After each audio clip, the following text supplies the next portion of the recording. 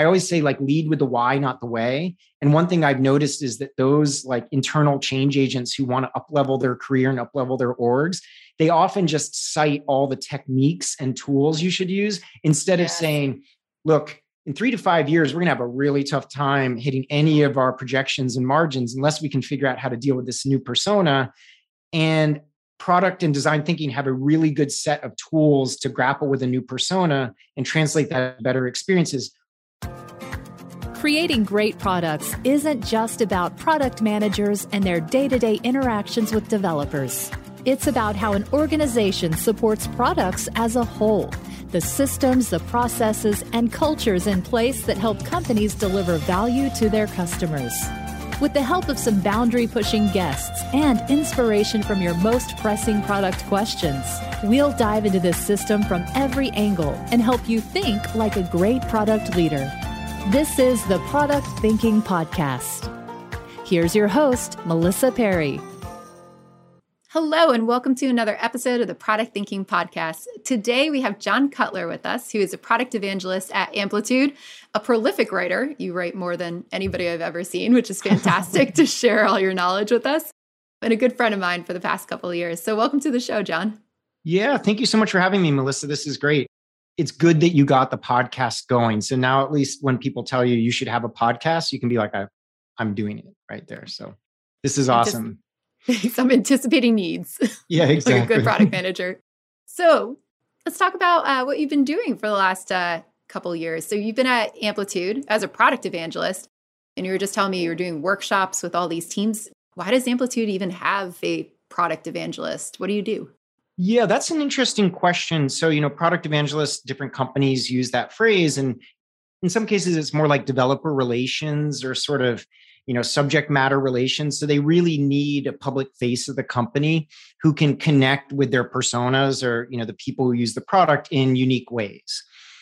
So the way you would think about that is that maybe in a developer relations situation, like when I was at Zendesk, suddenly these people started to show up from Amazon to teach us things. And we're like, great, this is awesome.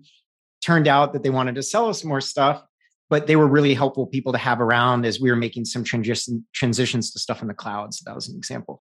But in Amplitude, it's an interesting thing because we have so much surface area as a company. So you could think, well, it's analytics. So you need analytics literacy, but you kind of need product literacy as well. So you think like just having analytics chops alone is not enough. You kind of need to know the domain you're working in. So that's the product stuff.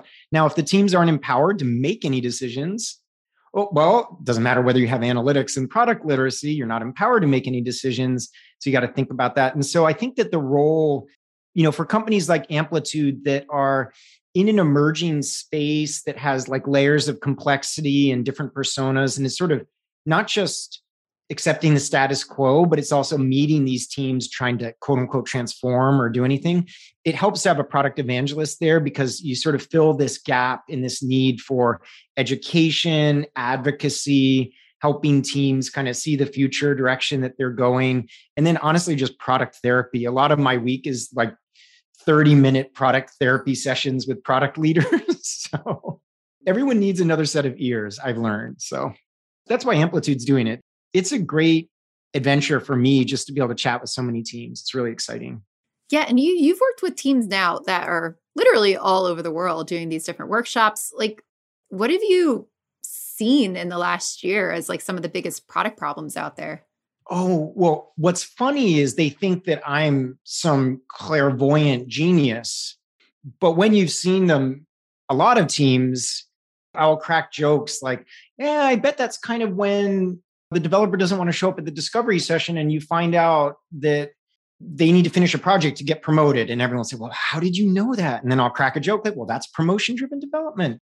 So if you follow me on Twitter, you can sort of see like my mental journey across these, because like you start to see these particular patterns or you just learn how hard it is. I mean, in a lot of these large enterprises, it's not for lack of skill.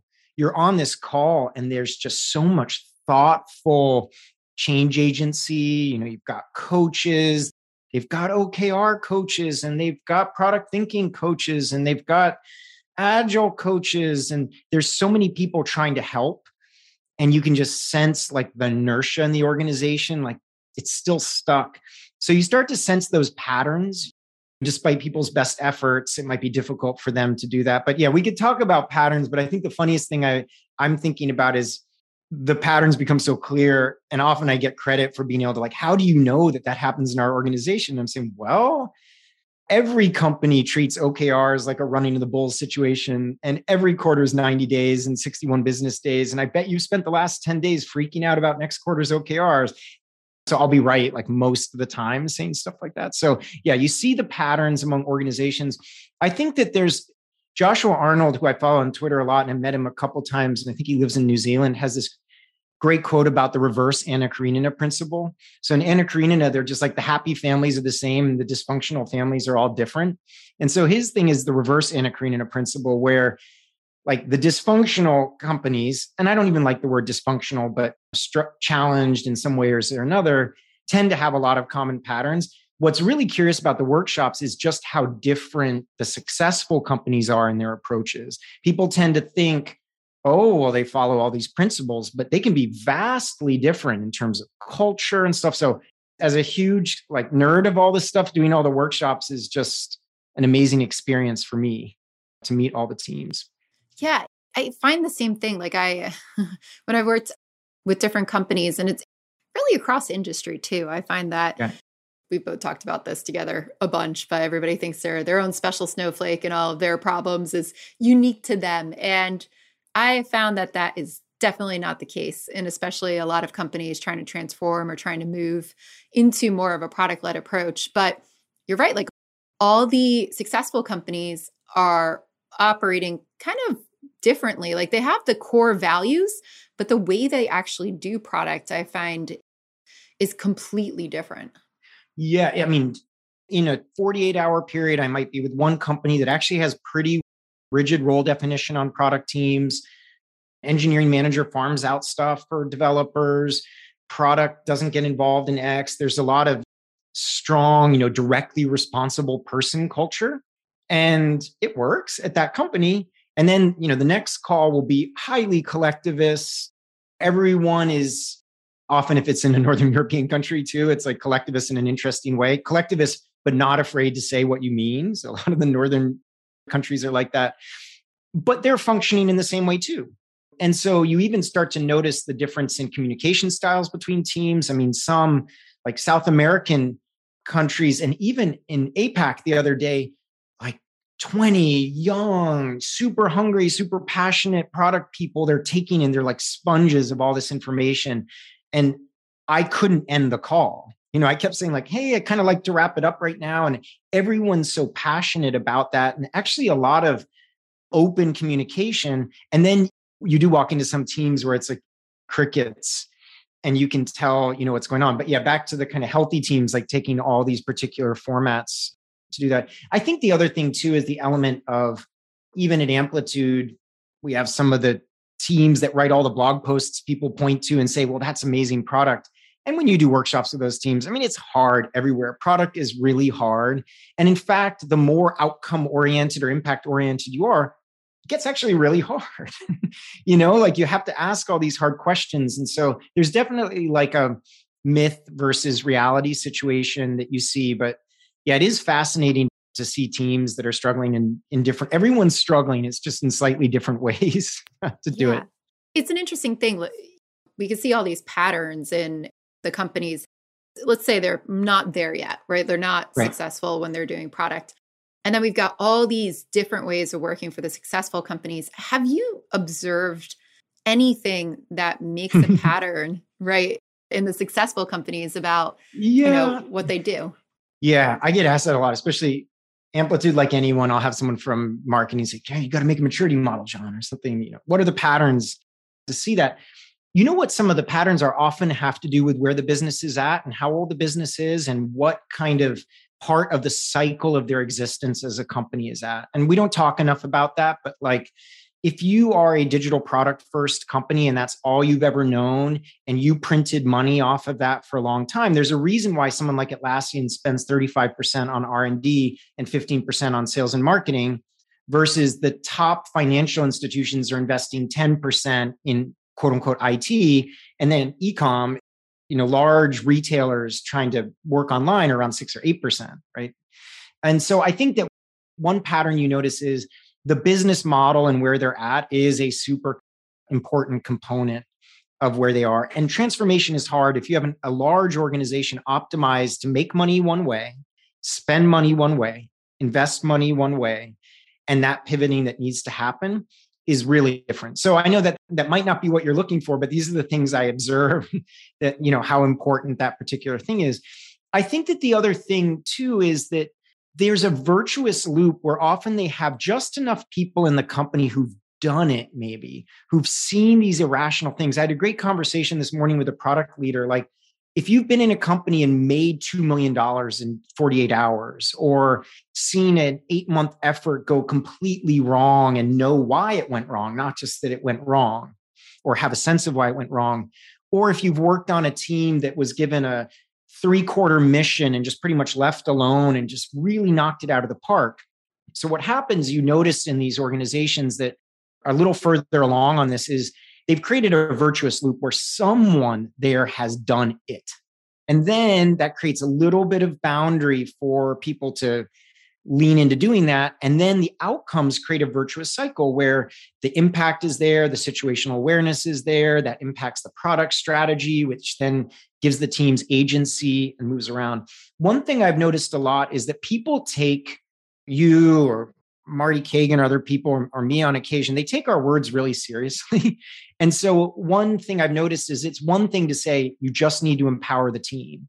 But if you go into an organization that's saddled under tons of technical debt, where the org structure isn't really aligned in a way to allow agency, where there's low confidence among the teams, a lot of dependencies between the teams, and maybe they don't have analytics or a way to be able to see if what they're doing is working, and then layer on the fact that the incentives are structured around the old business model, no amount of empowerment will help. In fact, I was on with a large Northern European company.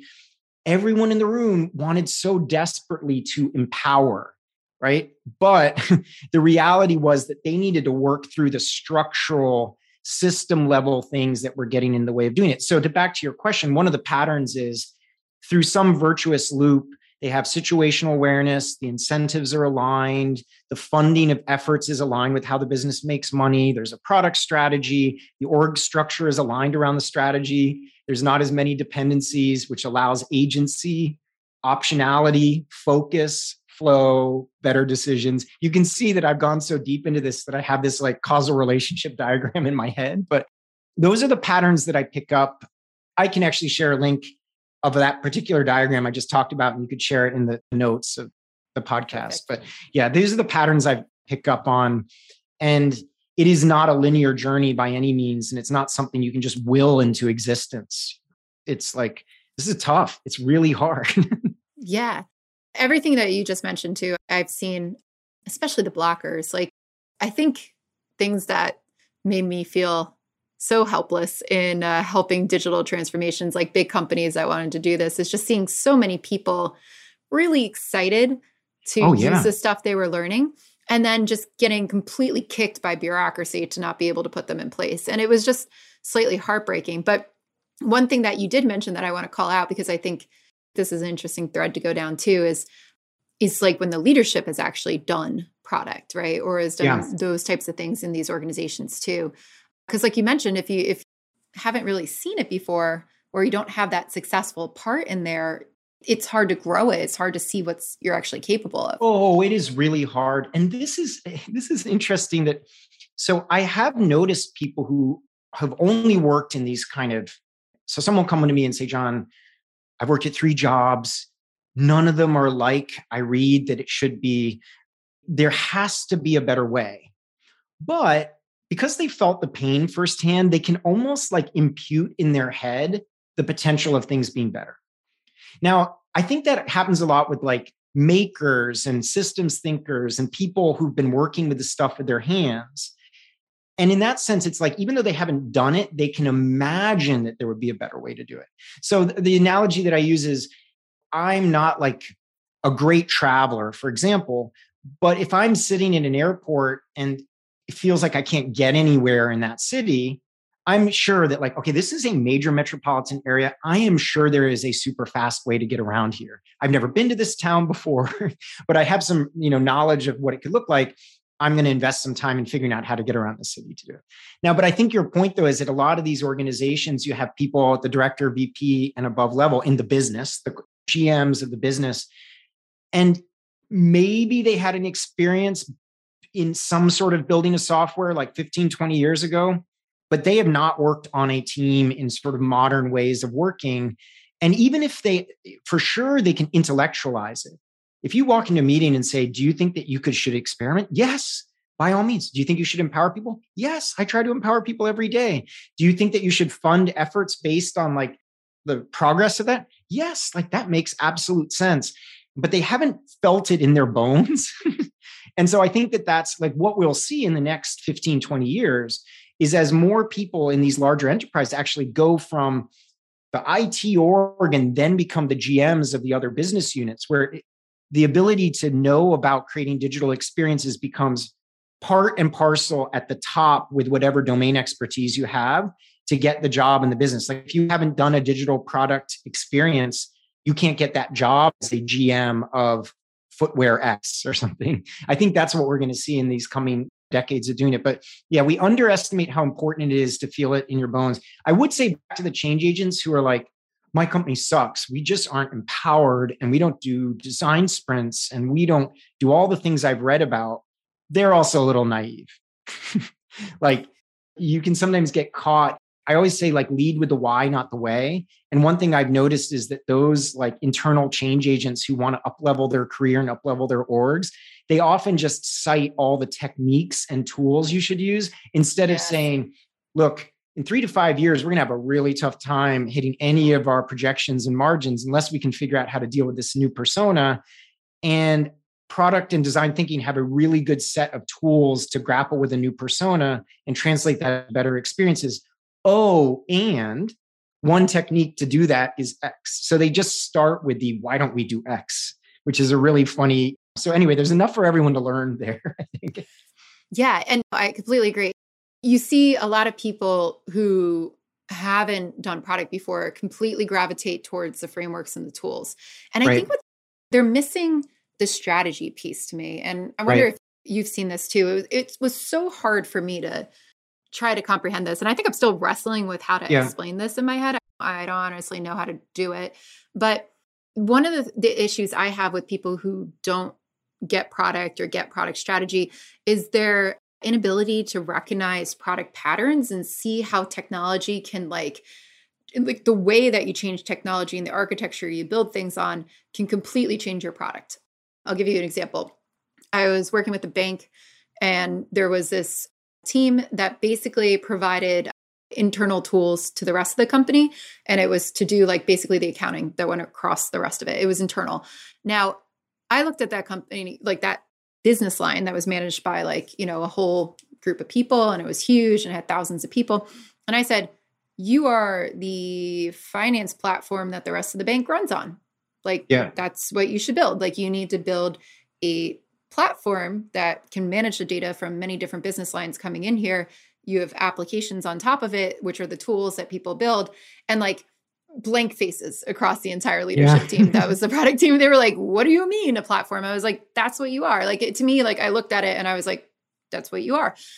Let's talk about product strategy. Like, how do you get into that? And it's just like, they couldn't comprehend that it wasn't just building a huge subset of a bunch of different tools. It was like rethinking the way they were as a product, like a software product, to the rest of the company. And that platform approach just never even crossed their minds. And it's that type of thing, like that recognizing of the products, the different patterns, the ways things are built, how you use APIs, how all these things kind of come together to deliver value, and how like you can take, I tell this to companies all the time. I'm like, I work with healthcare companies that are like, oh, well, if somebody hasn't been in healthcare, I don't want to talk to them. And healthcare is very complicated, but I'm like, you can take the strategy of a different SaaS company from the product architecture and how they deliver value, and use the things that work in your company too, but you just refine it. And it's those types of things that I feel like are missing. Oh, it's such an interesting thing, because I think it also relates to I said the other day is like, I know what to Google in the Exactly. sense that like I have a pretty good sense now of what I don't know, you know? And then I think I also have a sense of like how to look for patterns for people who figured this out and be able to cut through the noise, like that doesn't seem coherent. Oh, that starts to seem more coherent. And so I think what we're talking about a lot is tacit knowledge. And I think that, you're teaching a class right now, and I do think some of this is teachable, but the question is how to get this enough of the signals for people to start getting the patterns that they're doing. I did a really interesting exercise with someone named Cedric Chin, and he kind of did an analysis of my tacit knowledge and wrote a whole blog post. And you through a technique it's called like task analysis or cognitive task analysis. Now, what was really funny is what I thought I was doing, I was not doing. Like my pattern matching across companies was pretty weird. And he picked up on that right away to do it. And he explained it like this, for example, the military, there are people in the military who know how to find IEDs along roads. And so doing tacit task analysis, they figured out what were the patterns that person did. And they have to be able to think like an insurgent. They have so much feedback loops of seeing this happen. They've also been someone who's found IEDs, so they pick up on all the signals. And so anyway, roundabout story is I think that people who've been doing product for a while, they might actually underappreciate how many signals we've accumulated over the decades to do it.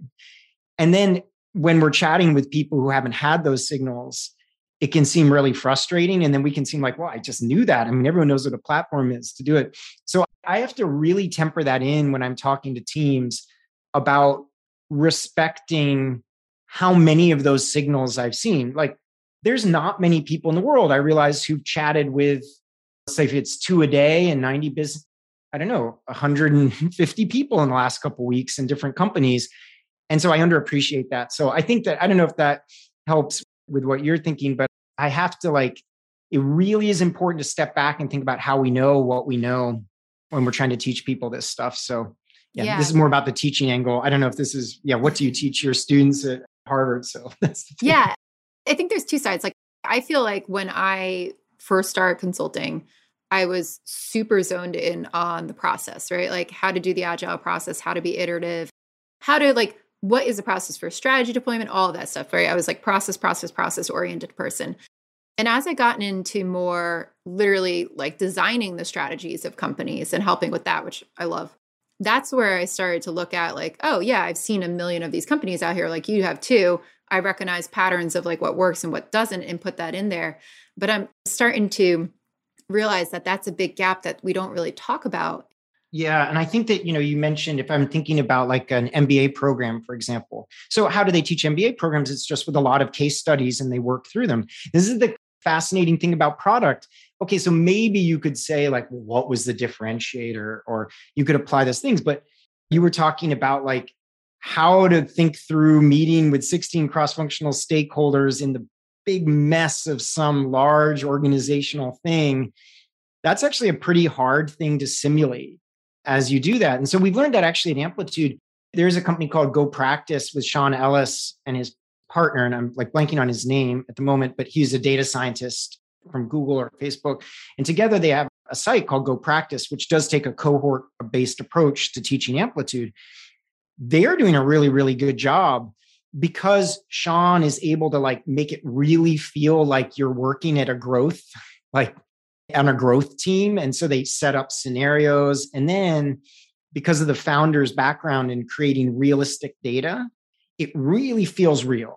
So it feels like that. We could talk forever about cohort-based courses and all those things. But I think that the higher level thing, talking to teams, is just being appreciative of how much practice it does take. And then how really having seen things play out becomes a large part of our belief system. I notice this a lot about diehard agilists or whatever, where they're like, oh, you just don't need this, or you just don't need that, or you don't need that. Totally oblivious to all the experiences they've had in their life that suggests level of confidence or it's possible. It's actually almost sounds like they're being jerks, when they're telling people to work that way or not work that way. So I don't know. We have to appreciate our like collective signal gathering is what I learned basically. Yeah. And I wonder though, like if there's a way to distill that into teaching people about those patterns and signals. I don't know. This is what I've been wrestling with in my head. Cause I'm like, as a teacher, as a teacher, I'm like, so my course at HBS used to be purely practical where everybody worked on their startups. And this year I started introducing cases and I like it. Like I've only been a couple of weeks into teaching them, but it's nice because some of them are successes and some of them are failures. And you read about these stories and they're very realistic. And you're right. Like I can tell somebody about, managing a million different difficult stakeholders, but it's different if it's like, here's the scenario, what would you do? And they actually have to think through it. And I'm really enjoying the case teaching for that because I go into the class and I never know what to expect. Like the answers I get, because everybody has a different background too. Like every answer, I'm like, oh, well, okay, it just threw out my plan, like right out the window. Let's go in this direction instead, which is very new for me, but super fun, super fun. But I think there's something there of like, what is these core strategies? Like, where do we get to? And and bringing this back to like kind of what we were talking about earlier, I feel like that's the piece that's missing in the middle leadership when we talk about transformations. Right. And that's why I'm like, please hire somebody who's seen this before, who's done this before, because they're going to be like, oh, boom, boom, boom, boom, right? Yeah. They do try to hire those people and then those people leave sometimes. But I think it's also about being realistic. And this is another thing that I see with particular teams. So guns blazing. Okay, we got through the Agile transformation. We got through the DevOps transformation. Okay, now we're going to do projects to products. And this is funny because what I'm saying right now will make no sense to the Silicon Valley crowd that I talk to a lot. Like, so I've just talked about this whole alternate universe where literally you have to think about the shift from projects to products. So yes, this universe exists that I'm talking about. But you go in this organization, they've got the OKR coaches, they're doing all these things. And then I mentioned this earlier today to someone. I worked at a really healthy company here in Santa Barbara. And if we had a new UCSB grad from the comp sci department join our company, I'd say it probably took about 2 years to get that person as like an engineer, as a participant on the team to the point where their confidence was at that point. Now, we were shipping super frequently. We were going and camping out with customers at their house and at their business. It was a very healthy environment. And so it really forces you to think about, I think that some of these companies are jumping the gun. They're jumping into OKRs because someone says, well, we need to be outcome driven or whatever. The teams have never even done a small 2-week effort where they instrumented a form and found out how many people weren't able to successfully complete the form. The team has never seen that. And then they're jumping into these very like elaborate schemes for strategy deployment and elaborate ways of doing it. And so I think at least for that group, being much more realistic, the way I say it to people is, what would you need to observe, or what have I observed that built that confidence that something like that was possible? So I don't know if that resonates with you, but I think, so even in the case of Harvard Business School, I mean, forcing someone to ship something in a week that no one uses is even just that, like, oh, I'm just going to release a demo to my friends. It's going to be amazing. I'll have a couple hundred users. Even something simple like that is like, no. Without hassling my friends didn't really like it. I mean, I do that a lot, even with little mini projects. Like I did a site called teamprompts.com. And I thought, oh my God, my prompts are so great.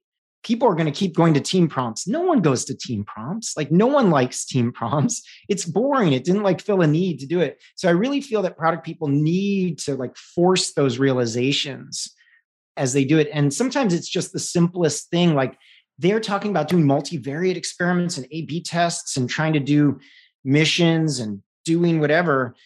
And I ask, have you ever shipped something into production and just watched how many people use it? And they're like, oh, no, I haven't done that. So like maybe start with that. Right? Yeah, it is amazing. Like I'm watching a bunch of people who've never done product before. And there's a lot of startups at HBS, which is really cool. And some of them make it really big, which is fun to watch. But they're all kind of incubating it. And I'm like, just ship it. Like you've been working on this thing for a long time, put it in front of somebody. If I don't know if it's ready yet, I'm like, just do it. Put it in front of somebody. Just one person, 2 people, you're going to get feedback. And I think those first steps, like you're talking about, are super important with product teams too. Like you're basically talking about, they're trying to run before they can walk. If you had to like codify, what do teams need to do before they're ready to move on to strategy, before they're ready to move on to like the higher level stuff? What would it be? Yeah, I can give an example and then we could try to extrapolate from that what that is. But I think that, first of all, a lot of product examples and product curriculums use like greenfield products. That's not what most people will enter their job for. You'll start a job, someone will say, you're the PM of this.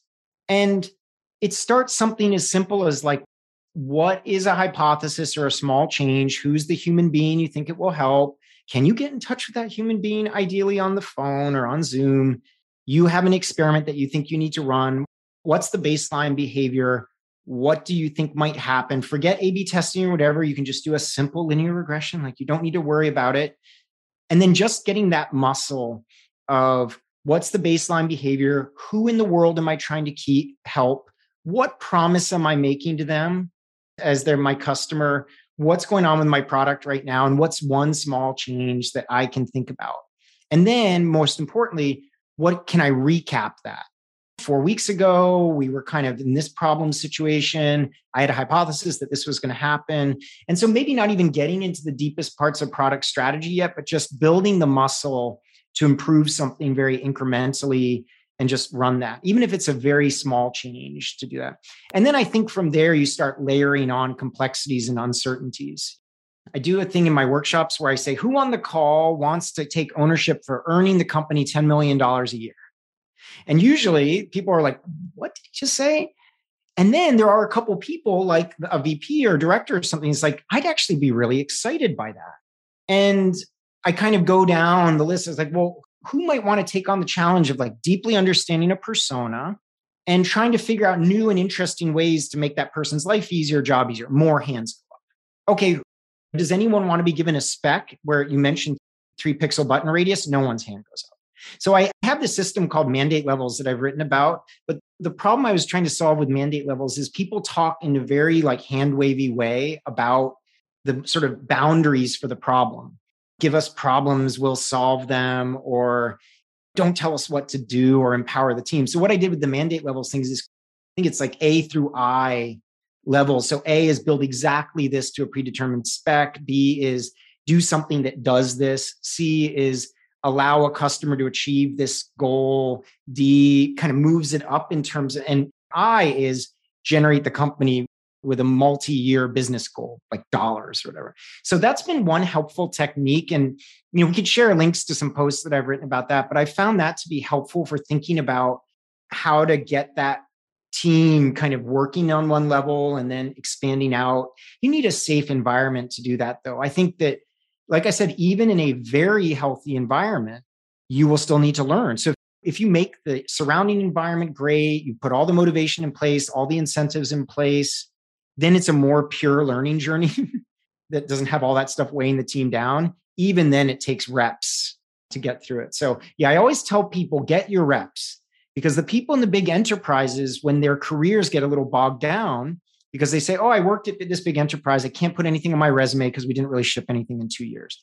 Meanwhile, there's a 24-year-old who's never worked on a product team, but has none of that baggage.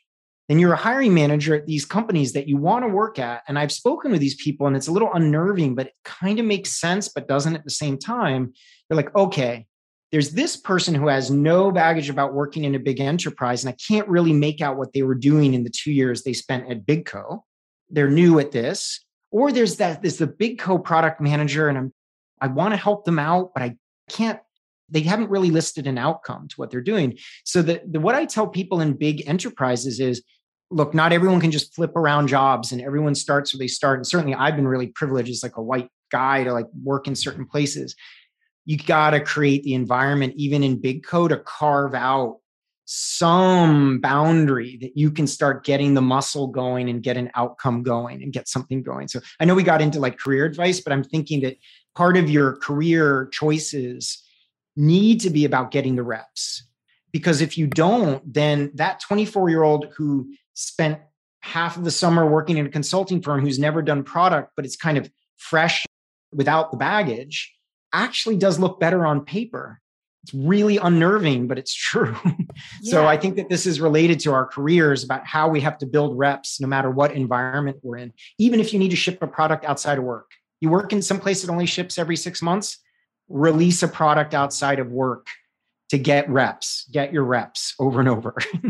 Yeah, I think that's great advice. Like my students are getting ready this year to graduate and go find jobs. And a lot of them are like, how do I know what's the right company to go to? And they all want to work in a more fast-paced place. And I said, there are big enterprises where there are teams that do amazing things and they work pockets really well. of team. Yeah, definitely. Yeah.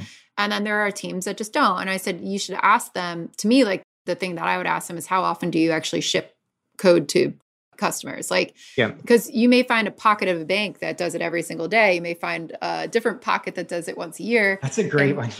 Yeah. Or if, you ask, you're interviewing your interviewer and you're like, hey, could you just walk me through the kind of the product bets for the last 12 months? Now, if they're like, well, we were mostly focusing on the new onboarding experience for the thing. You're like, I don't know. That sounds like 12 months. That's for 12 months. That sounds like a lot. But if they can't remember, that's a good sign too, because that would mean that there's so many of them that they just can't like remember to do those things. Yeah. I think what we're zeroing in on though, is the thing of like in these environments where there's a lot of tacit knowledge, there are some things that we can teach and bootstrap people, but how do you create the abilities to practice? I mean, I think I was reading a book this morning, which is sort of, you could think of our gaps as either, this is probably familiar to people in education, but they're either, knowledge, skills, which are knowledge times practice equals skills, or the gaps could be one related to motivation, habits, or the environment. So the environment are like incentives, tools, etc. Habits are things you need to learn, unlearn. Motivation could be like, are you bought into the journey or what you're doing? And so the author of this was basically like, the knowledge and skills are only ever 20% of the puzzle.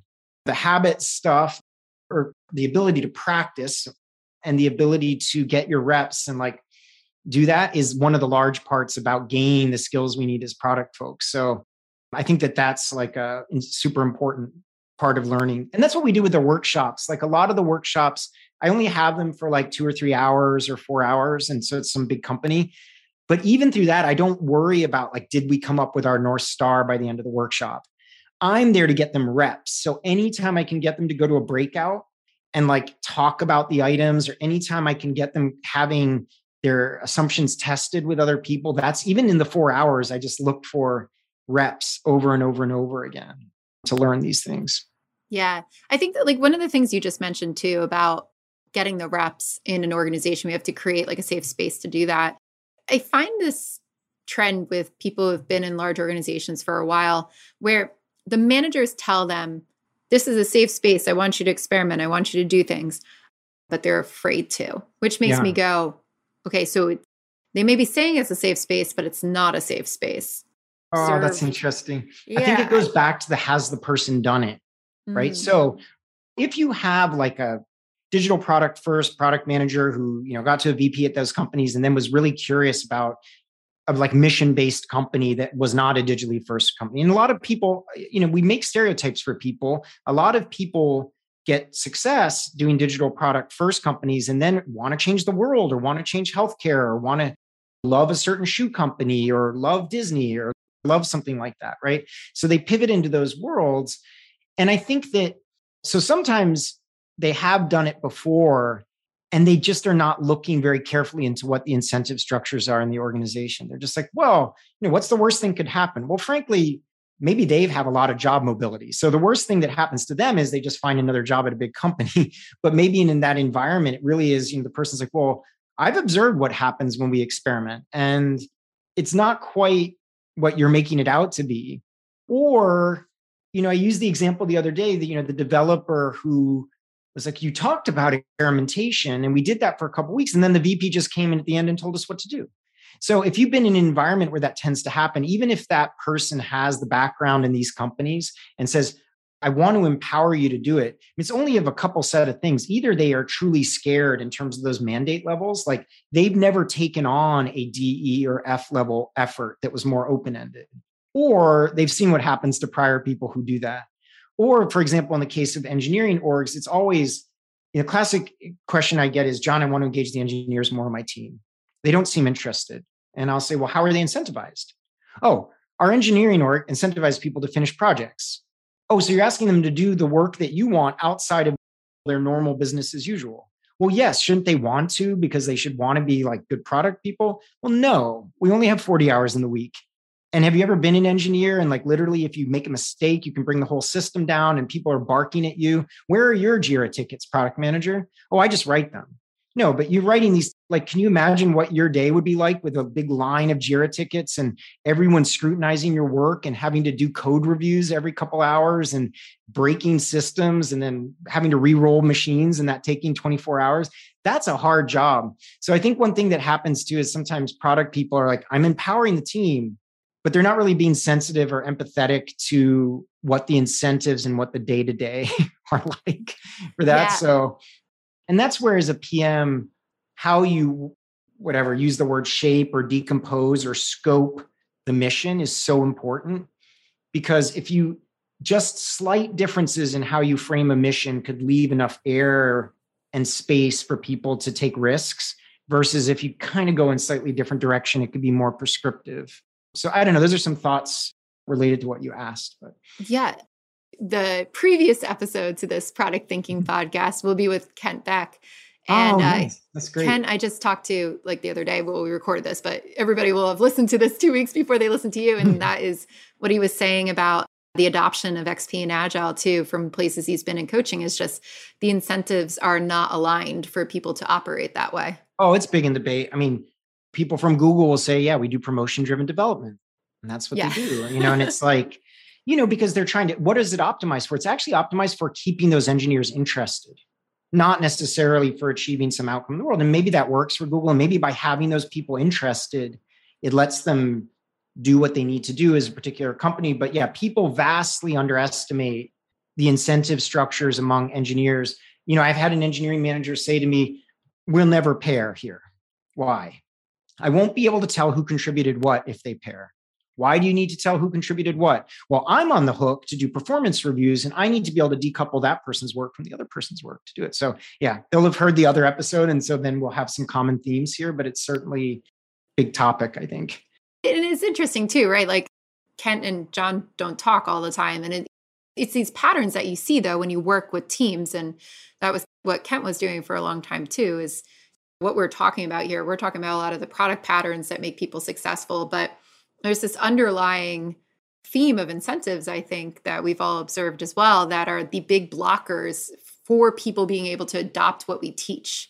Like everybody pays lip service to wanting to have a functional product organization and, produce customer outcomes. But like, what are you doing to really enable that besides just putting somebody in a training program? Oh, what comes to mind there too is one thing about, I used to be one of those people who, when someone said, well, at the end of the day, people just want to make money, and I'd be like, well, that's not true. There's other people with alternative agendas. There's all sorts of things.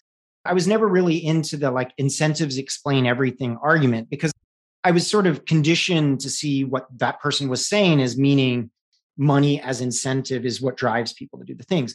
But I have come not around to that way of thinking necessarily, but, I'll say, what process are you doing? They'll say X, Y, Z. Well, show me your calendar. Okay, that's the framework you're using. Like, what does the career ladders look like? That's the framework that you're using. So people are like, I'm using Agile, or I'm using Scrum, or I'm using whatever method, or I'm using ShapeUp, or I'm anything. That only tells you like 20% of the situation. That's why people can do 10 different ways of working and all do well that's culturally dependent, because those things really, really do matter. And so, often I say to a PM, how do you turn something into a habit? And so I'm working on a book with Holly Chasen, who's sort of a design thinking person and a coach. And she said something really interesting. We were thinking about how to think about change.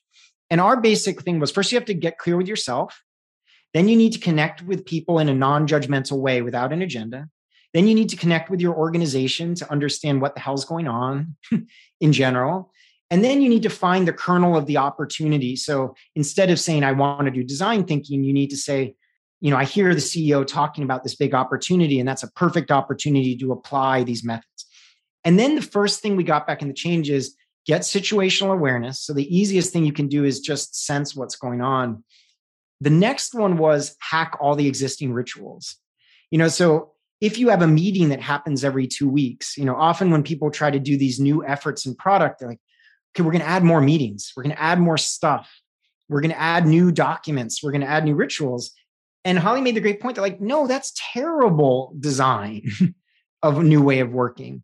Like, can you slightly hack or repurpose the existing meetings? If you're a PM and you do a meeting one way, can you use the last 90 seconds of that meeting to say, I'm going to do a quick review of that couple stuff we had in production right now and talk you through these things.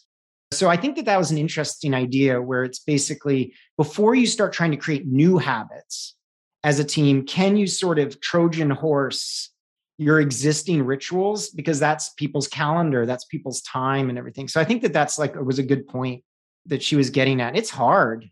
That's why you see VPs of product drift away for a couple of weeks at the end of the quarter to work on the new framework. It's not because they want to do it in private. It's because they're not willing to tell everyone like, okay, stop what you're doing and help me. It's really hard. Calendar-driven development and then career ladder-driven development is what I've been thinking about today. I've got so many more terms now after this podcast to throw into my lexicon, which I love.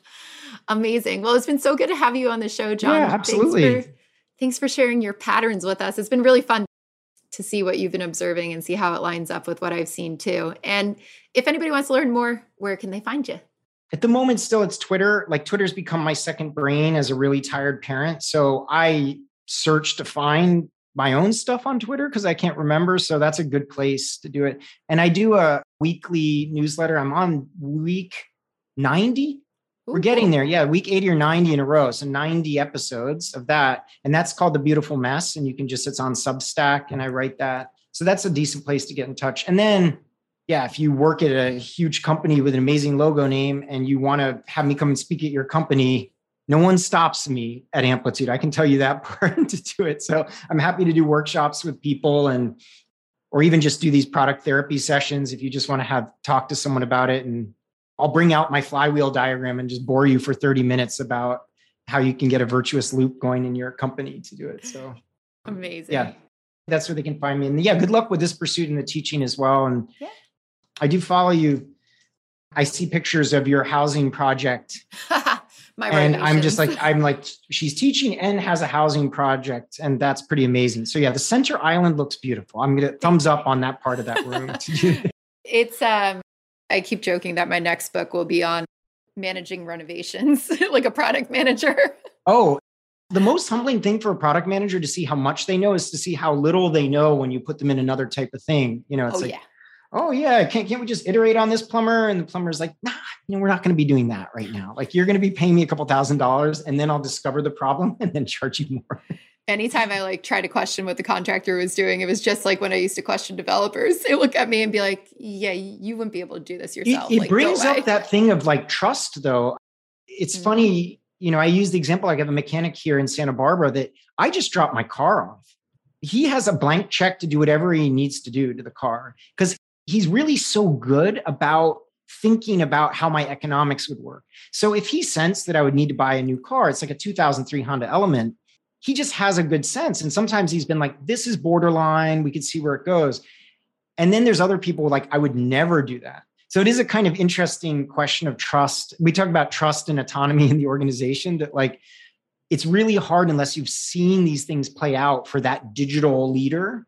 If you've never seen a team knock it out of the park after kind of wandering around for a couple months and then really hitting a home run, it's very hard to tell them, yeah, just here's a blank check for my car. So yeah, we could talk about that another time. Yeah, budgets and home improvements and then trust among vendors is an interesting discussion. So cool. This was fun. Product for that. Thanks so much. And for those of you listening, tune in next week for the next episode of the Product Thinking Podcast. We're on every Wednesday. And if you've enjoyed this, please leave us a review on whatever your favorite podcasting platform is. We'll see you next time.